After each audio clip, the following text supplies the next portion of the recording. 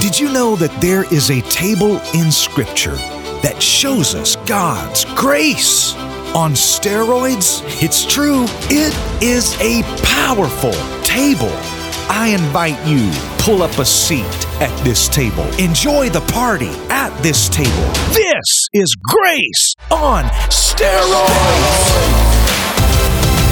Where sin abounds, grace much more abounds.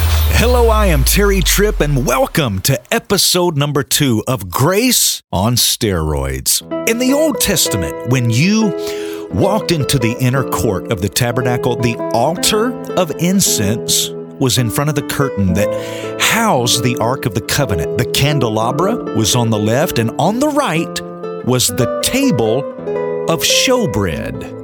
Get this picture in your imagination. The showbread sat on a table that was covered in gold, pure gold. History records that this table weighed approximately, are you ready? 500 pounds. That is amazing to me. It's so interesting because when you understand that the number 5 in Scripture, it represents grace, and that the number 100 represents abundance, it means that the showbread rested on a table that equaled God's over-the-top, radical, abundant grace. You could call this table Grace on Steroids. Man, that is so awesome. This table, we have not elevated our perception on all this table represents. This table, it gives us a better understanding as to what God wants us to think about when we receive communion. When we partake of the bread, the showbread, we should celebrate our rest upon the table of abundant grace. We shouldn't have an awareness of our sins or our performance, which is what a lot of people are aware of when they receive communion. I have heard people present communion in such a way, they'll say things like, man, if you have sin in your heart, if you have unforgiveness in your heart, you better not partake of this communion or you're going to drink judgment unto yourself. No, if you have sin in your life, drink the cup and realize it is the blood of Jesus that cleanses you from all unrighteousness. It's the blood of Jesus that empowers you to forgive others. When you receive His forgiveness, you're empowered to forgive others. We should not have an awareness of our sins or our performance, but we should examine ourselves to make sure our identity is in Christ alone and in His performance.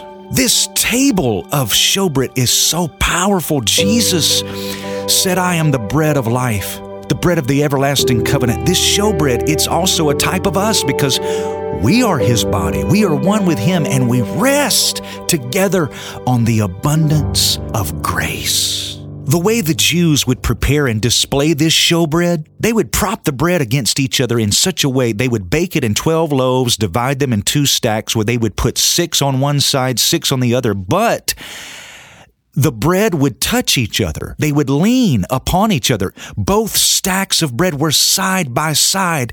When God created woman, He took her from Adam's side.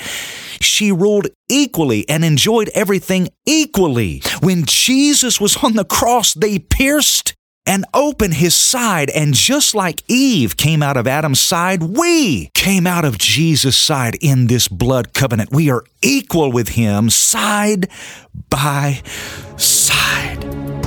Are you getting a better picture of this hyper grace, abundant, steroid, grace-filled table? It's a powerful table. It is vital that we recognize, we consume, and we fill ourselves with this reality. On this table of abundant grace, I'm just like Christ. In the presence of God, in the Holy of Holies, we are one. We should view ourselves as one in Christ, the same body of bread resting on the table of abundant grace. It's a table that reminds you that you don't have to be penalized for your failures anymore because Jesus took all judgment due to you so you can take His rest on the abundance of grace. Grace on steroids.